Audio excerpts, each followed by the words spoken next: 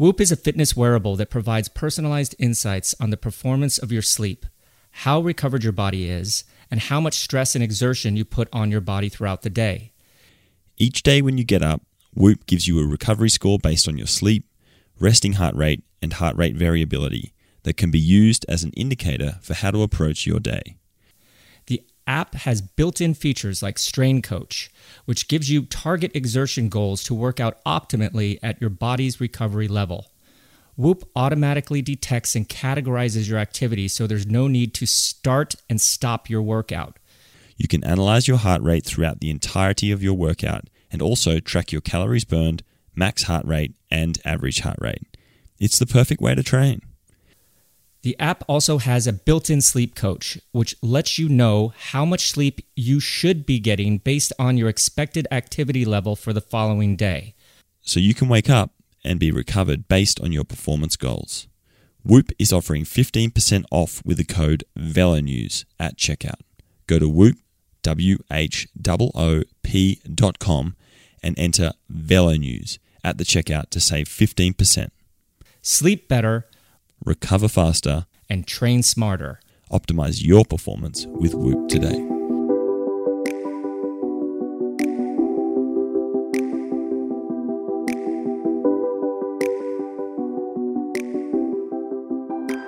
This week on Put Your Socks On, we speak with basketball legend and avid cyclist Reggie Miller about the game, the bike, and how we all should be listening and using our voices to make the change we want to see, not only in sport, but in our global community.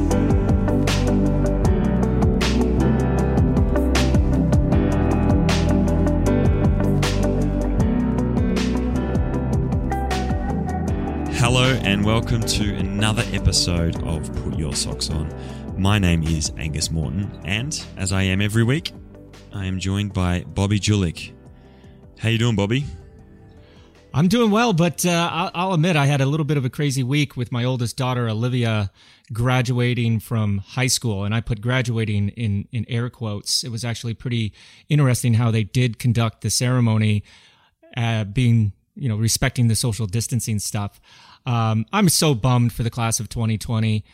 They missed out on the last 2.5 months of their high school career, and just a real bummer for them not to have those experiences like prom and whatnot. I don't know about you, but my best friends to this day are from high school. I graduated with these guys, and we still get together every year since we graduated in 1990. We still get together, and we'll continue to do that as long as we possibly can, that's for sure. I mean, yeah, wives and friends have made it a little bit more difficult over the years, but we'll find a way. That being said, Gus, it has been brought to my attention by my big sister, Robin, that in past episodes, when you ask me how I'm doing, I never ask you how you're doing. I mean, so I mean, what are big sisters for, right? I mean, they only tell you what you're doing wrong instead of what you're doing right. But Gus, how are you, mate? Mate, I'm doing really well. It's funny you should say, you're saying you've got a strong, relationship with the guys that you graduated with. I was homeschooled for the last few years. So to be honest, I don't know what all the fuss is about. I never got a graduation either, so it means nothing to me. But I can empathize.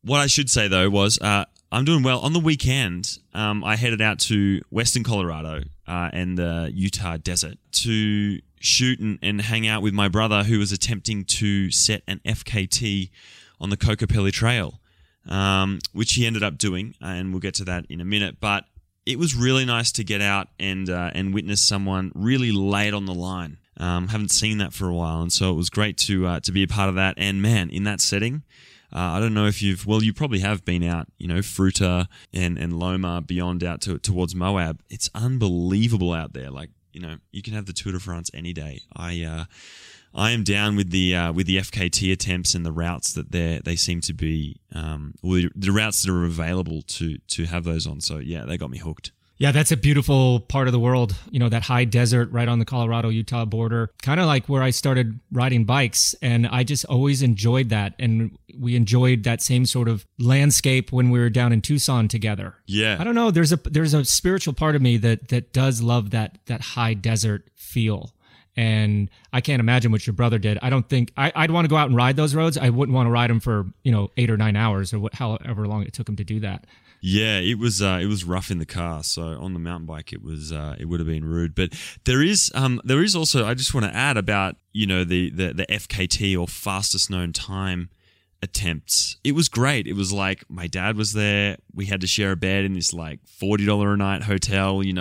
My bro, his wife.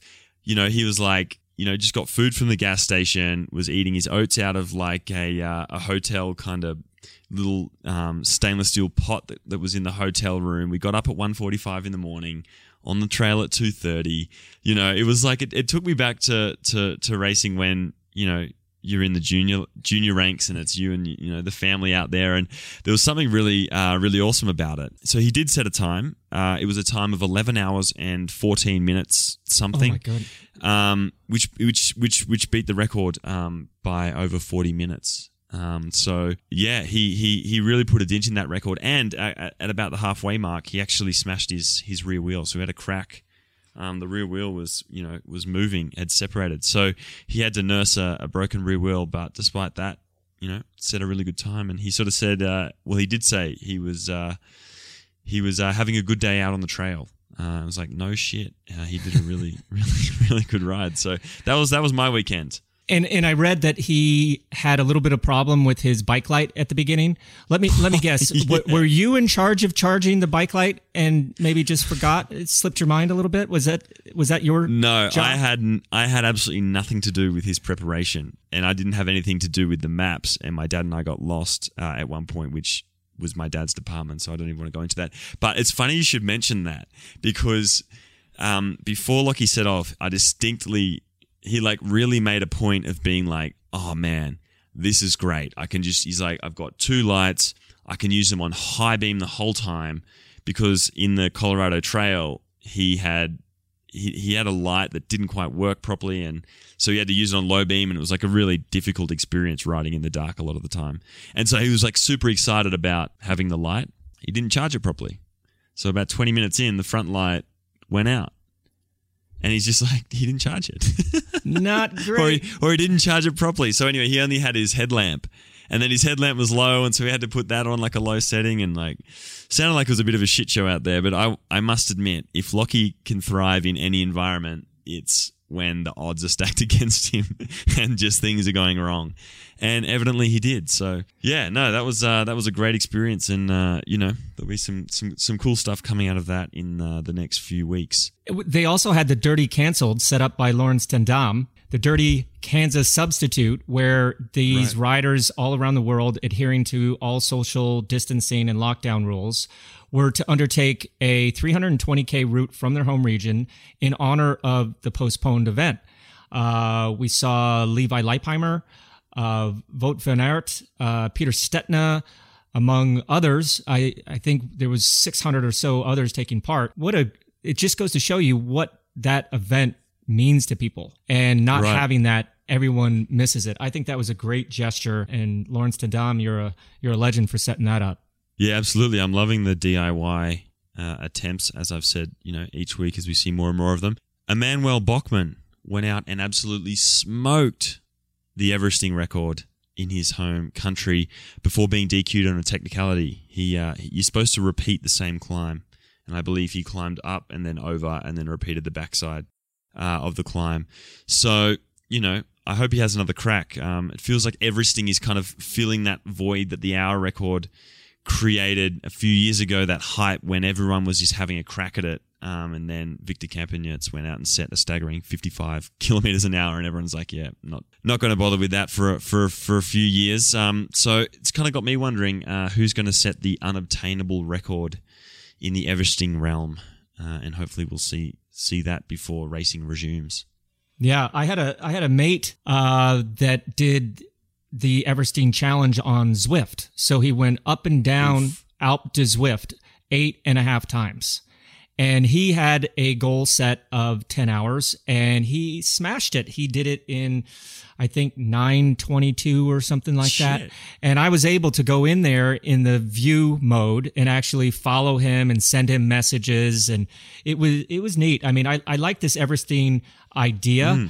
I just don't see myself doing that personally. Oh, absolutely not. For me, it's like watching a horror film as opposed to like being in the horror film. It's like and everything on Zwift is like a nightmare within a nightmare for me. It's like some Inception right there. And talking about another Everstein record being broken, just hot off the press, Lauren, and I'm going to mess this up, Crienzo. I hope Eddie, our sound guy, can edit that out a little bit. But Lauren is a former pro who now works as a research assistant at CDC. She used the effort to raise funds for the Craig Hospital, where she received surgery for a TBI 4 years ago. So, man, this thing is just falling. And like you said earlier, like I wonder when it's going to be put out of reach. But, you know, when more and more people get into it, more and more people get prepared. And, you know, going back to poor Emmanuel Bochman, everybody that's considering doing an Everstein, especially an outside Everstein, needs to read all the rules and be totally prepared. Because could you imagine spending 10 hours on a bike, 9 hours on a bike, and then not have it be registered as an official Everstein segment? Man, that would be tough. Absolutely. Yeah, that would be tough. And Lauren broke that time by about 4 minutes. So the first woman to go under 10 hours, which is exceptional.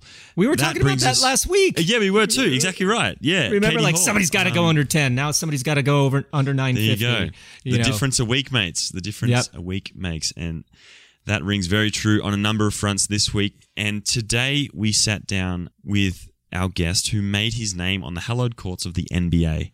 Reggie Miller's name transcends sport. And as a fan or not, if you've ever taken a minute to watch him on the basketball court, you'll know you're witnessing a one-of-a-kind genius at work. For me, as someone who hasn't grown up with professional basketball nor followed it, you know, particularly closely in adulthood, I've become increasingly enthralled with the sport and even more so with its characters during the lockdown period. I think I speak for a lot of people when it comes to that, and you know, the Last Dance documentary, a game that can turn in split seconds, and you know, obviously Reggie can attest to that better than most. There are some very strange similarities, as well as really vast differences to the sport of professional cycling, and that's what I was most excited to sit down with Reggie and ask him about. And, you know, that as well as what he sort of sees the role of sport in today's society and how he thinks, you know, sport can kind of lead the way and set an example for the rest of the world. Yeah, after we spoke with TJ Van Garderen last week and he gave us the lead out of the century, I am so stoked to have NBA legend Reggie Miller on the show today. I have to admit, I'm kind of fanboying here a little bit. I got a little underarm sweat going. You know, I was terrible at basketball, but I grew up watching and loving 90s basketball, and Reggie was a huge part of that amazing decade. It just seemed like guys were tougher back then, and they were more loyal to their teams, and they fought, and there was none of these ticky-tack fouls that decide games like it seems like there is now. But, you know, growing up in Colorado, the Denver Nuggets weren't very good at all. But for some reason, the Chicago Bulls games, all of them were shown live on TNT. So obviously I became a fan of them. I became a fan of Michael Jordan. But through the Bulls' amazing runs for those titles, there was always those players that stood out. And Reggie Miller was definitely one of them. I just liked his style. But I admit that trash-talking style where, man, you say the wrong thing and he's going to embarrass you was part of the reason why I stopped playing basketball with my friends, because there was, like I said, I wasn't very good at it. And there was a couple of those guys that could just absolutely embarrass you. It must have been hard for him personally, playing for the Indiana Pacers for 18 years with Michael Jordan and the Bulls being about 2-3 hour drive from them. And watching them win so many titles. Like, it's kind of like the grass is greener on that side of the fence. I wonder if there was ever that, hey, you know, I want to win a title, maybe I can go there. But obviously he and Michael were opposite ends of a magnet, to say the least. But his run-ins with Jordan, John Stark, even Spike Lee defined his career and a generation. He was a true baller. and loved having the ball in his hands during crunch time when the game was on the line. But all that aside, finding out that he was a very serious and passionate cyclist put him on a whole other level for me. And thanks again to TJ Van Garderen for setting this all up. How cool is this going to be having Reggie Miller on our show? Mate, this is very exciting. And, as I said before, as someone who's only recently become enthralled with the game, I had absolutely no idea that he was an avid cyclist, and a really good one, by the way. And I was a fan, I was a fan. And then when TJ mentioned that, I was kind of like, oh, dots connect. So yeah, this is a fantastic and wide-ranging interview, and yeah, we really hope everyone enjoys. Here's Miller for three. Reggie Miller getting the room. Miller putting the move on Starks. Reggie Miller, beautiful shot on a fadeaway jumper. Miller for three, and he got it. Reggie Miller with a clutch tray, and it's 105-102. And a steal. Miller retreats to the three-point line and hits again. Miller has hit 12 of 13 in the game. One of the greatest clutch playoff performers of his generation has apparently done it again. Jordan is on best. Harper's on Miller. McKee gets it in the middle for the win. With too much adrenaline flowing through your body, that's what you say, I love this game. That's what it's really all about right there. Such an honor to have living legend Reggie Miller on the show today. Welcome to Put Your Socks On, Reggie. How you guys doing? First of all, I'm honored to be on this. I've heard a lot about Put Your Socks On. So I'm nervous about some of the questions that are going to be coming this way, but let's have some fun.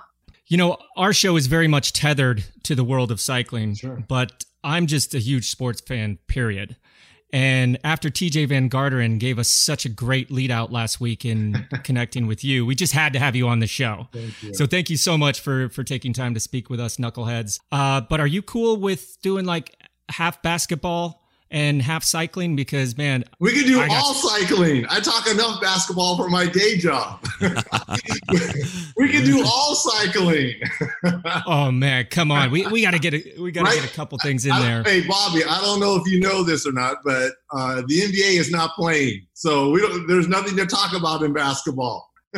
Dude, it's exactly the same in cycling. Like each week we're like, well, now what? It's like we've kind of covered COVID, and we've kind of covered like how things are going to change and whatnot. But now it's like, well, okay, let's just get going again, because there's sort of running out of things to talk about. My buddies from high school will kill me if we don't talk a little bit about basketball. Sure. I mean, especially with the Michael Jordan doc that came out, and you're 30 for 30.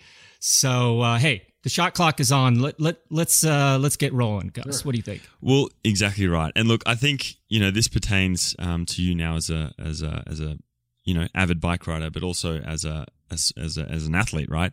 I wouldn't mind knowing, like, let's start from the beginning. How did you start playing how did you get into basketball, and were there any other sports that you were into before then or around the same time? And sort of, I just want to kind of find how you managed to funnel into the sport of basketball.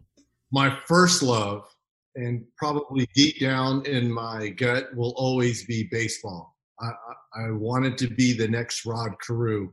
So baseball, now you got to remember, I know what you see now, I'm 6'7", but back when I was, playing Little League, I was a little small, skinny, runt. So baseball was my first love.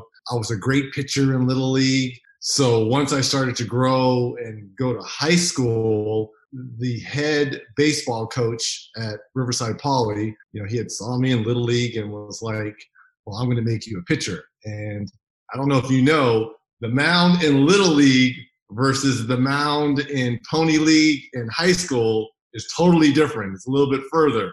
So I didn't have that same speed and that same velocity as a pitcher. And I was like, no, I'm going to be playing center field. He's like, no, you're going to be a pitcher. I'm like, no, I'm going to be playing center field. So he almost kind of helped my decision along to play basketball, because I had played, obviously, was my sister and my 2 older brothers, but baseball was my passion. So I was like, all right, well, I'll just start dribbling a little bit more. And from my freshman year, that's when I concentrated solely on basketball. But when I entered high school, I was only 5'9", but I grew 2 inches every summer. So by the time I finished high school, I was about 6'4", 6'5". And then when I went to UCLA, I grew a couple more inches to round up at 6'7". And you wore number 31. I'm a numbers guy. I like numbers. Me too. And you wore 31 in college at UCLA, like you just mentioned, and in the pros. Yes. Both teams have since retired your jersey. Is there a story, some backstory about how you picked number 31? People assume that 13 is the unlucky number. So I just flipped it and made it 31. You know, people assume 13 is the unlucky number, and a lot of people don't like to wear 13. I was like, well, let's go with 31. And it just stuck. Just stuck. I like the logic. It makes total sense, right? 31's got to be lucky. Makes no sense, you know. But I saw your 30 for 30 special and recently, you know, The Last Dance, and it brought back so many memories of 90s basketball. Mm-hmm. You know, you're a legend of the sport, a Hall of Famer, Olympic gold medalist, and one of the best shooters of all time. You played 18 seasons over 1,300 games for the same team. We don't see that much anymore. I'm very lucky, very fortunate to have played my whole career with Indiana. Yeah, you don't see that anymore. You know, the loyalties are just much different. But with that 18 seasons and that many games, what did you guys do back then to stay in good enough shape to absorb that physical workload as well as the abuse, you know, in the Eastern Conference?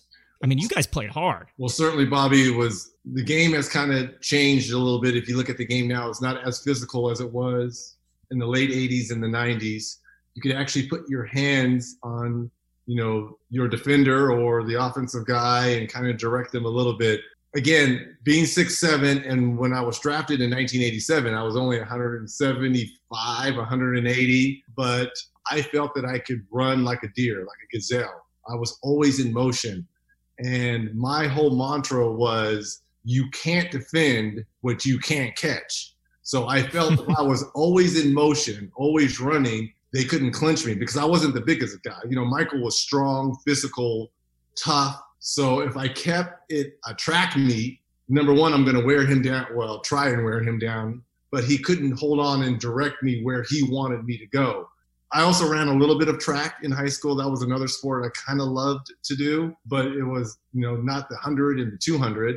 I like running the miles and the 8 miles and things like that. So I was more of an endurance type runner. So that's kind of helped, which once we do get to the cycling portion of what we're talking about, that's kind of what has led me into endurance cycling as well, is because that has always been my passion. It's not what you do the first 3 quarters of a basketball game. It's what goes on in the fourth quarter. Are you just as strong in the fourth quarter as you were in the first quarter?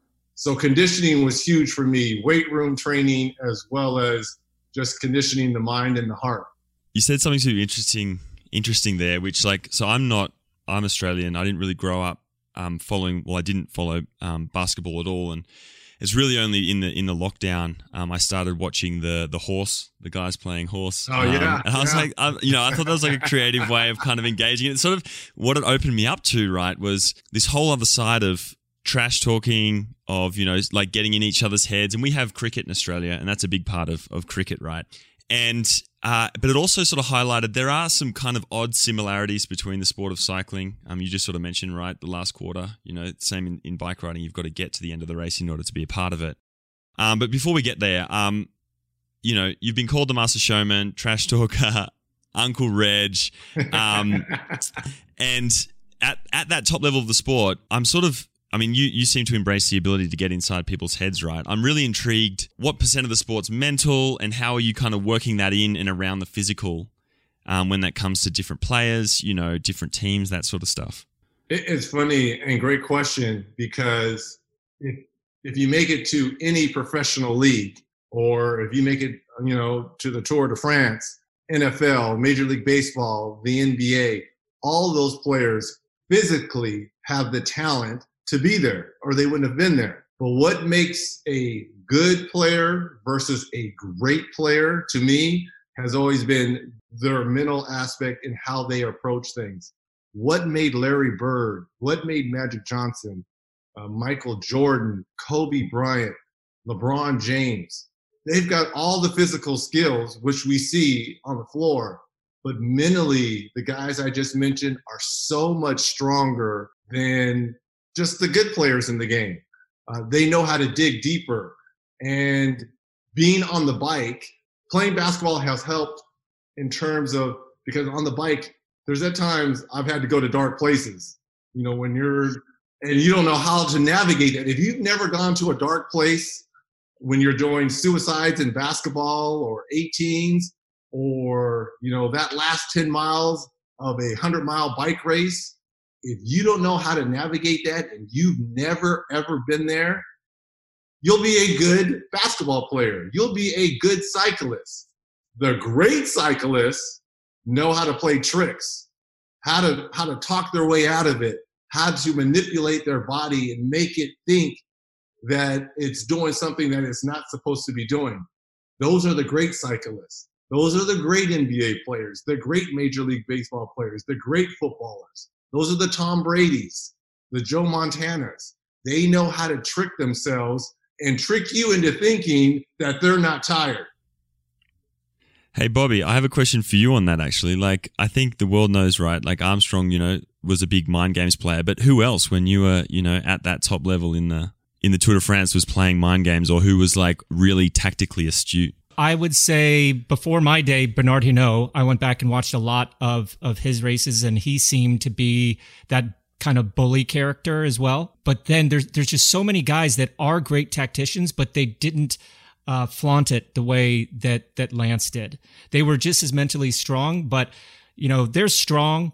And I think you'll agree, Reggie, you know, there's strong guys and then there's the strongest. Yeah. And, you know, I just happened to encounter a guy named Lance Armstrong. You just happen to encounter a guy like Michael Jordan. Mm-hmm. And it's just a totally different level. You can't explain it. They're just these anomalies of nature.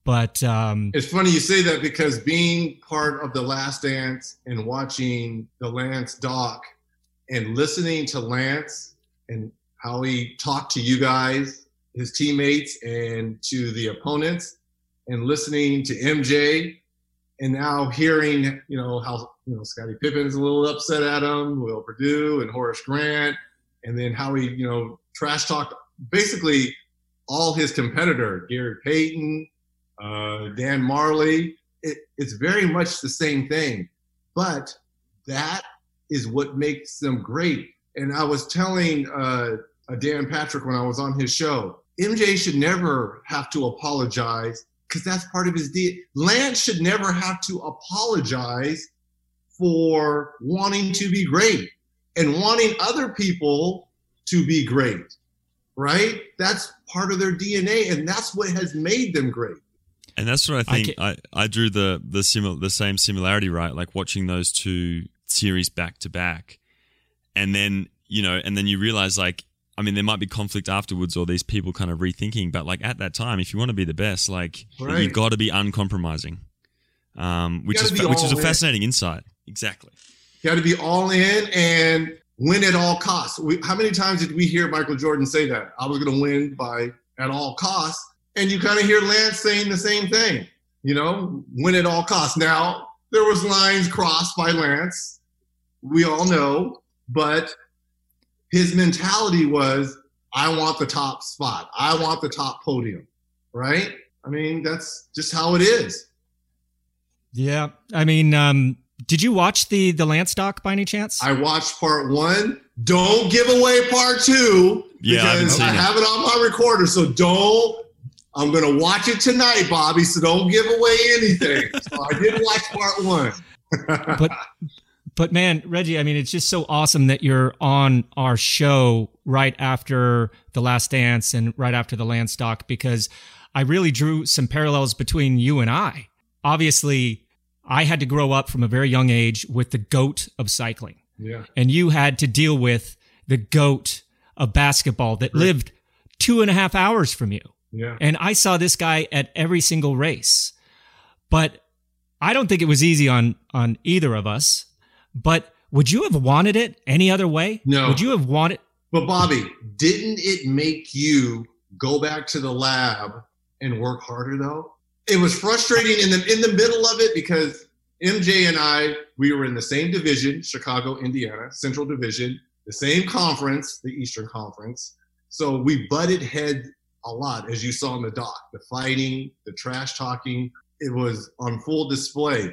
The respect was there, but when you're going against, and in the time, you don't want, look, when you were racing Lance, you weren't calling him the GOAT while you were racing him. While I was playing MJ, I'm not calling him the GOAT. I want to beat the hell out of him, right? I want what he had. Now, when 15, 20 years later and I'm on this side and I get a chance, of course you look back at the history. I mean, it's like going against Babe Ruth. When people say you went against the greatest player of all time, I mean, what are you going to do? I mean, I had a very sliver of success against him. Very small. I will live with that.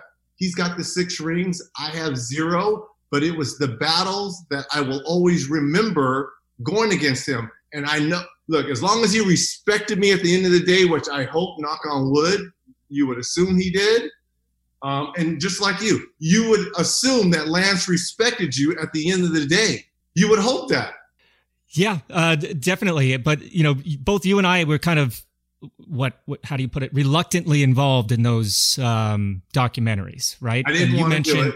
I didn't want to do it at first. I was like, I'm not going to, because it was painful for me personally to do that doc because,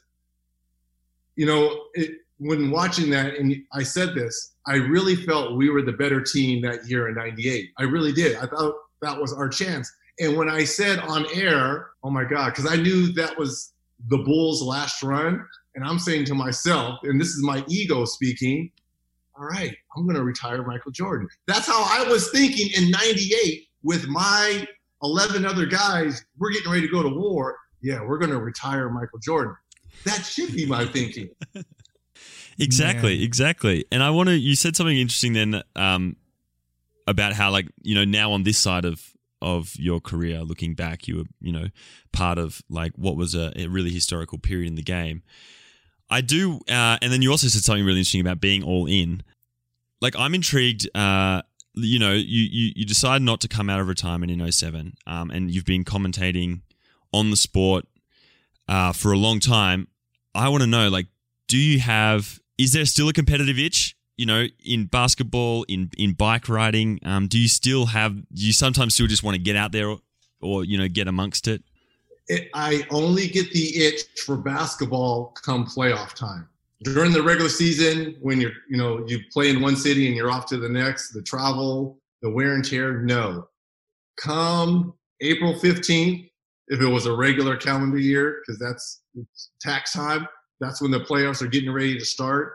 That's the only time I get the itch because that's when the intensity is the highest, the best competition. So the playoffs, it's the best of 7 series.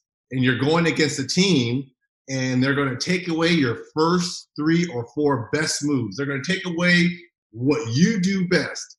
How can you create and be better?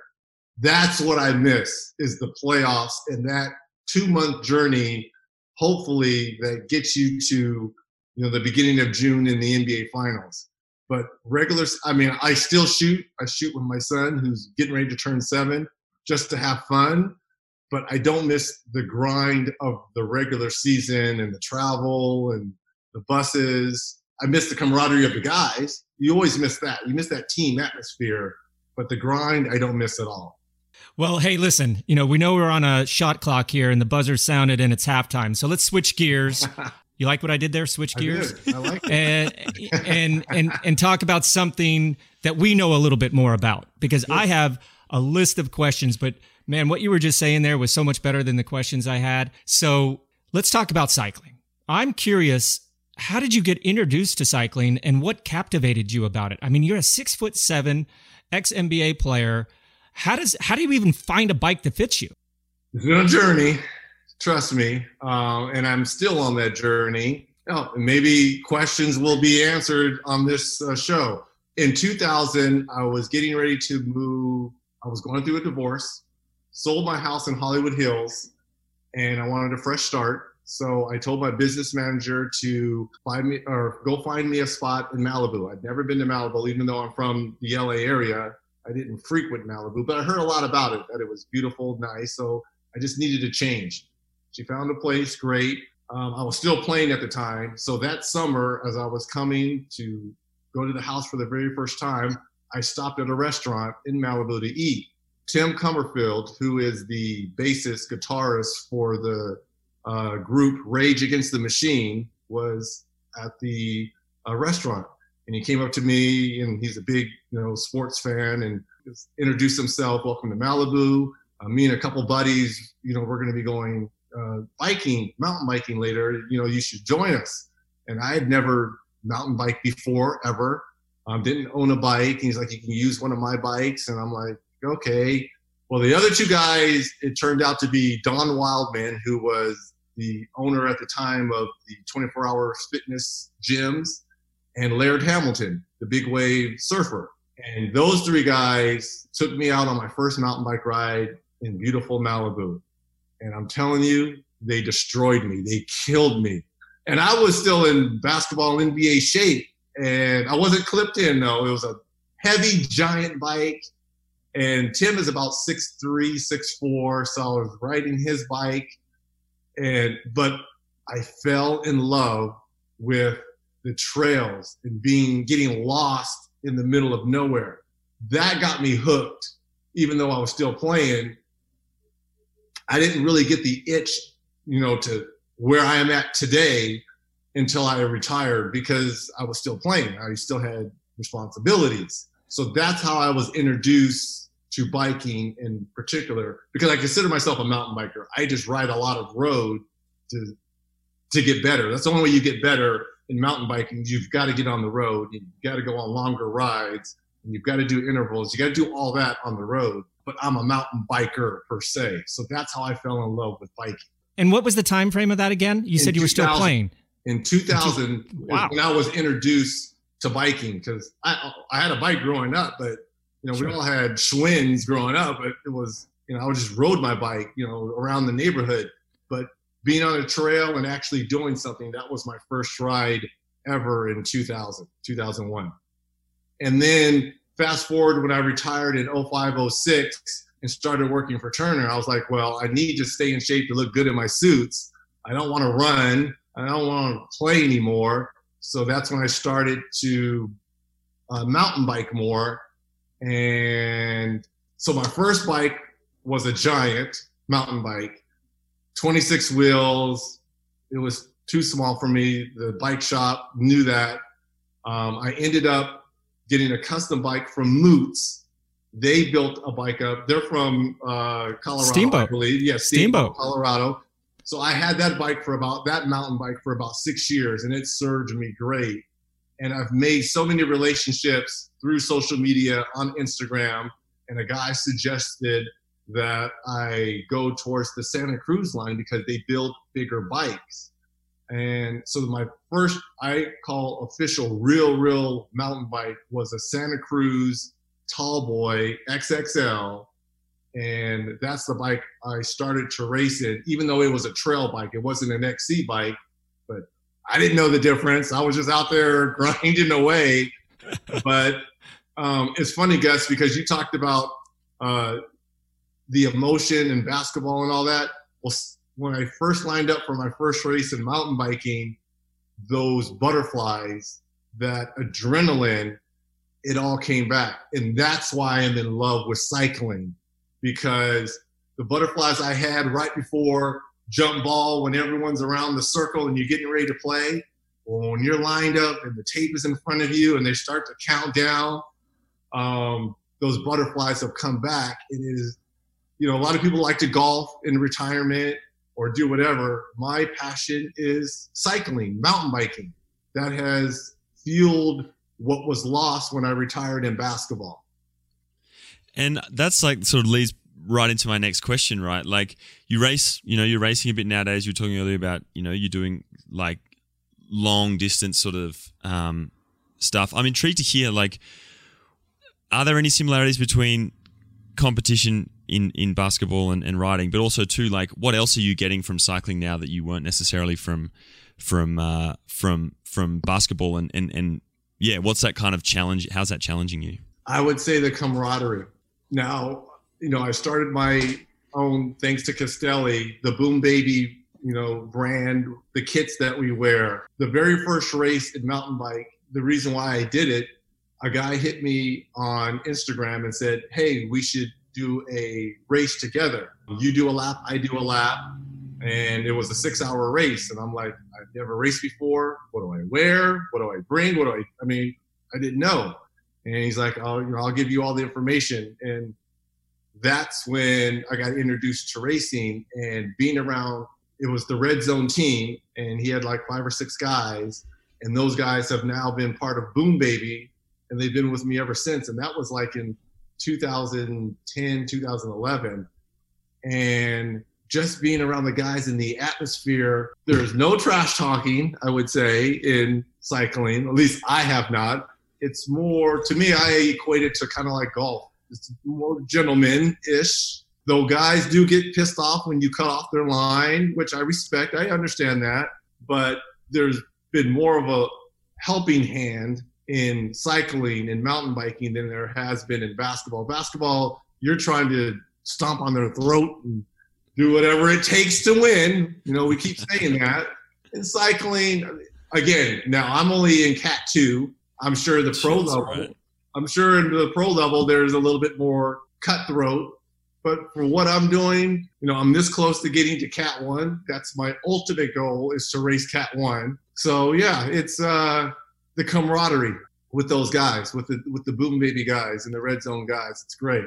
The Boom Baby, is that the name of your team, or yes. Because TJ mentioned that you also have a charity called Dropping Dimes. Is that right? So the Dropping Dimes charity, for those of you who are old enough to remember, there was 2 leagues that started in the 60s and 70s. The NBA, which is currently National Basketball Association, and the ABA. They're the American Basketball Association. They're the league that started off the 3-point line and the red-white. They played with the red, white, and blue ball. Well, they were only in existence 7 or 8 years, and then the NBA bought them out. Those players had nowhere to go. The top ones did, like Dr. J, you've all heard of him, George Gervin, Dan Issel. Those great players were able to merge with the NBA. A lot of those players that were in the ABA, they fell on hard times. There was no health insurance. They didn't have any union. So the Dropping Dimes Foundation helps those men who play in the ABA.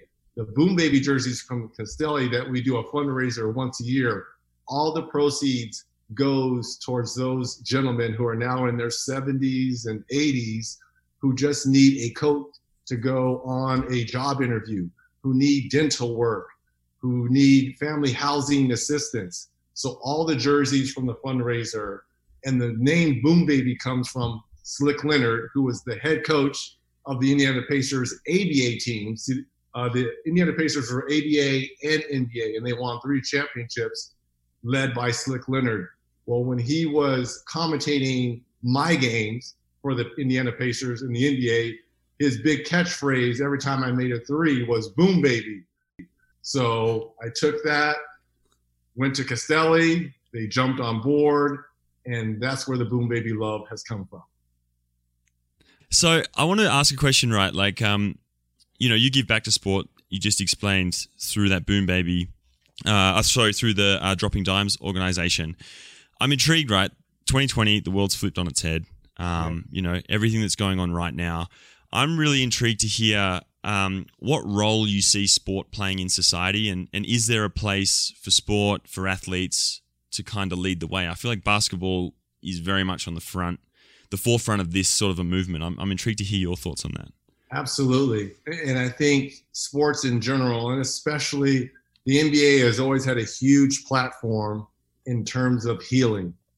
But I think a lot of people are frustrated right now because obviously, COVID and the coronavirus has stopped everything. So there's no outlets for people. Sports used to be the great, equalizer in healing form.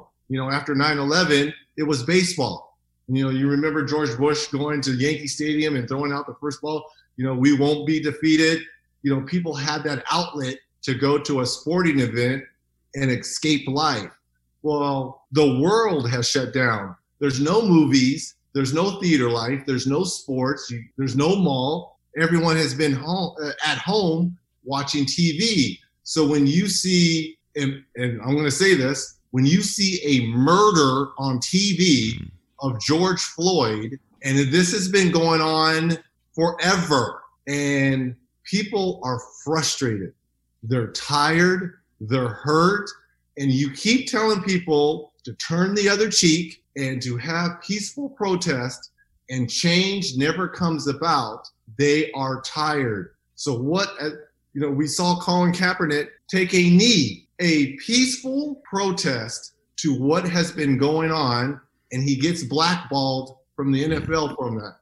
And I see all these images now of police and other people kneeling. It's funny how things have come full circle, because the murder of George Floyd and this officer kneeling on him forcibly for over 8 minutes, lynching this man on national TV for the world to see. And you've got Colin Kaepernick who's been telling you guys this has been going on forever. That's how sports and its brightest stars can help heal the pain, hopefully. But it starts from within. People need to start listening. And when I say people, white people need to start listening to the pain of Black and brown people in this country and in the world, because it's been going on way too long. We've had a young man goes out for a jog and gets murdered for that.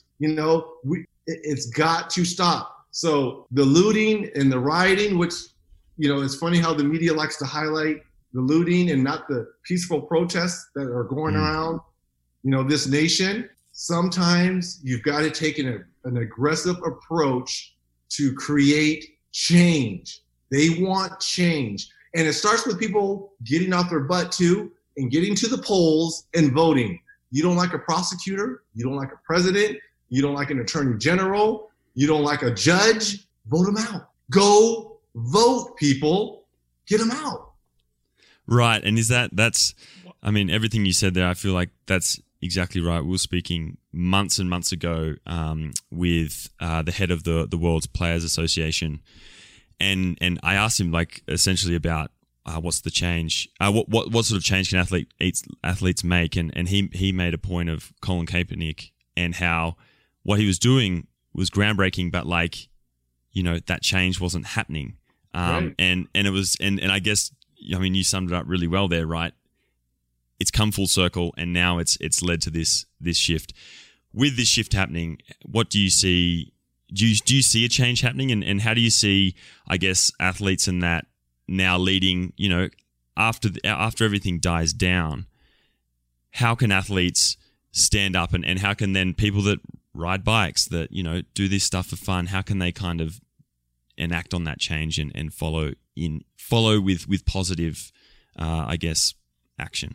The more times you hear the voices of a LeBron James, you heard Michael Jordan's comments come out and saying this is unacceptable. The more of our, Black and brown leaders in the sports community say enough is enough, hopefully enough people, and, again, the owners of these teams have to start listening. You're making a lot of money off of these athletes. They've got to start listening. You've got to listen to not only your fan base, but you got to listen to the people that are putting money in your pocket. So whether it's group rides, charity rides, again, people got to get up and vote and you've got to let your voices be heard. Bottom line, you got to let your voices be heard. Man, I don't know what to say. I mean, that was just so amazingly well put. And, we didn't really think we were going to go in that direction with this podcast, but I'm honored to have you on here and say the things that you just said, because things do have to change. And what you said encapsulates that whole thing for me. So I'm going to shut up now, because there's just no words that I could even come close to saying that are close to what you just shared with us. It's these kind of conversations that are uncomfortable, but they are worth having. If it's uncomfortable, it's worth having. Here's the problem. People don't want to have these conversations because they don't want to believe that racism in 2020 exists. I mean, in the 90s, to me, it was the Rodney King beating and the riots that ensued after that in Los Angeles. I mean, that was in the early 90s, all right?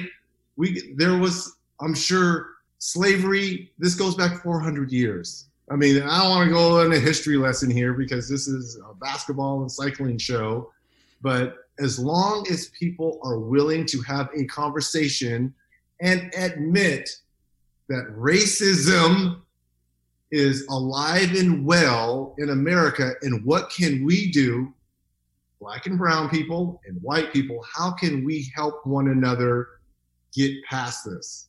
If they're willing to have that conversation, that's the only way the healing is going to start.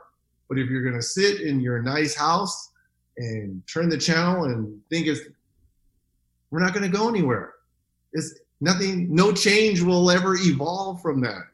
So if you're willing to listen and open up and say, you know what?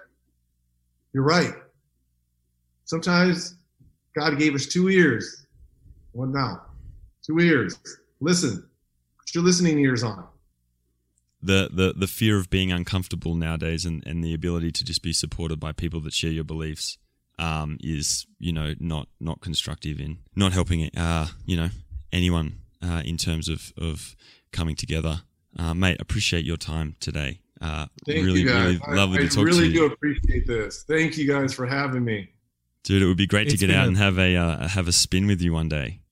Well, look, it would be great, but if it's the same spin that TJ took me on, because it's funny. It's funny because I want to tell the story before we go. Yeah. So TJ goes, "Hey, let's go out on a ride," and we talk on email and texting, but I've never ridden with him. And he was in Malibu. This is 3 or 4 years ago, two or 3 years ago. I was like, oh my God, I'm going to ride with TJ Van Gardner. Okay, great. And I was like, okay, cool. I'll show him around Malibu, the hills. And I'm sure he knew about all this. But I equate this to me in my 20s. If a good or even decent high school player said he wanted to play one-on-one or shoot with me, I'd be like, okay, we could do this. I would probably go through the motion. I wouldn't really break a sweat. I would instruct along the way, but it wouldn't mean anything. So I show up and I'm riding with him, and he's always a half a millimeter behind me the whole way, right? And I'm huffing and puffing going up these hills, and he's just talking away. And I'm like, how is he talking and climbing and staying with me? And I'm about ready to die here. That's the difference between a pro and the great versus an amateur and just good. So I will gladly ride with you guys, but you got to handicap me a little bit. Your first mistake is that you rode with a current pro. So we're retired. Mistake number one. We stop and smell the roses, man. Like taking pictures, hanging out. Gus is probably doing like some Instagram story in the middle of the ride. How do you guys do that? I do not see how these guys can do this when riding. I ride with George Hincapie quite a bit, and he takes his phone out and does work when we're riding. And I'm like, come on, man. Like, just give me a little bit of a break here. But no, we would love to ride with you. And I tell you, have you ever tried, I mean, you're in the dirt already. Have you at all been curious about the gravel scene? People are trying to push me towards that way because they say the more disciplines you can go through, it'll eventually make you a better mountain biker. So they saying, if you can do gravel rides and gravel races, but I'm a little intimidated by that because I've watched them, and when those guys go into those sand pit, I don't know if I can do that. I mean, they're like in quicksand and they're still getting ready to get. I don't know if I can do that. And watching Matthew Vanderpool, am I saying it right? Matthew Vanderpool. Oh, nice. I mean, I know I'm impressed. Oh no! Look, I'm all in on cycling. So when I watched Matthew, because obviously him and Nino, when they go head to head in mountain biking, that's what I want, because Matthew's the future, but Nino's the old guard. So just like Julian was the old guard when a young Nino was coming up. So it's, circle of life. It's, it all changes. So when I saw Matthew, and he's the 20-time, cyclocross winner, and I'm watching him, I'm like, I can't do that. So I can't do that. But I know it would make me a better mountain biker. So Bobby, I may do a race, a small race, Yeah. Not even a race. We did some really cool gravel events that it's really more of a get together, like you said, that social ride and man, it was so much fun, because that's one thing I don't like, the competitive side of it anymore. But getting out there with people, enjoying that moment together. We did one down in on the Mexico Arizona border in Patagonia. Last November. It was one of the best experiences I've ever had. So we'll have to get together, Reggie. Man, thank you so much for your time. You've been amazing. Thank you, absolutely guys. Amazing. Yeah, man. This is awesome. Pleasure. I appreciate it. I appreciate the love. Thank you, guys. Continue. Please be safe during all this. And you guys are really doing great things and bringing light to a number of different, this is just not cycling, and it's just not basketball, but today we talked about life, everyday things that people are going through, and I applaud that. Thank you guys, number one, for listening. So thank you. Yeah, thanks, Reggie. amazing. Enjoy the rest of your day. Thank Bye-bye. you.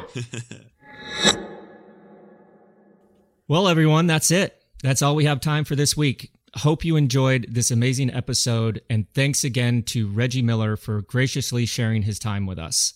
You can find our older shows, as well as a ton of other fantastic cycling journalism, over at velonews.com. You can subscribe at Apple Podcasts, SoundCloud, Spotify, or whatever your favorite go-to podcasts may be. Just search for Put Your Socks On or PYSO, PYSO. Please continue to show your support by subscribing to this program, and please spread the word by telling your friends about us. This show was produced and edited by Eddie Rogers. It was produced by myself and Bobby Julich. Big thank you to TJ Van Garderen for linking us in with the man himself, Reggie Miller. Get at us on social media, PYSO Pod on Twitter. That's PYSO POD. At That Is Gus, and at Bobby.Julich on Instagram. Reach out to us there. Give us any feedback, suggestions. Just pop in for a chat. And that's it. Until next week, thank you so much for listening. Thanks to our listeners. Stay safe, stay sane, and as always, don't forget to put your socks on.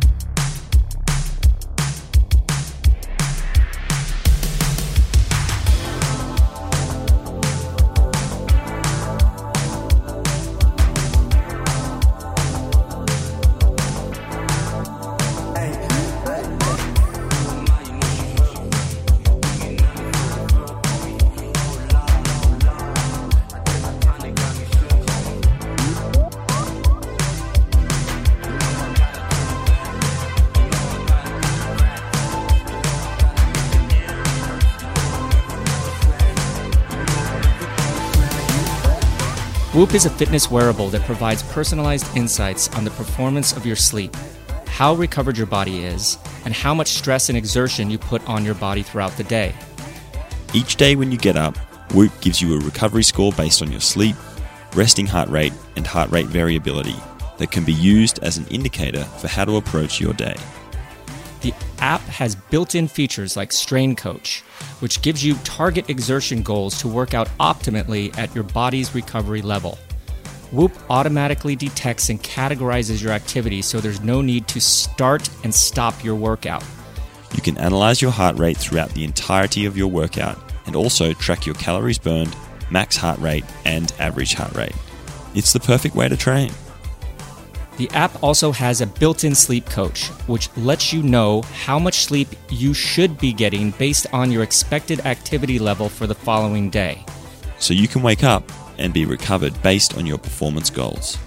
Whoop is offering 15% off with the code VELONEWS at checkout. Go to Whoop, WHOOP.com and enter VELONEWS at the checkout to save 15%. Sleep better, recover faster, and train smarter. Optimize your performance with Whoop today.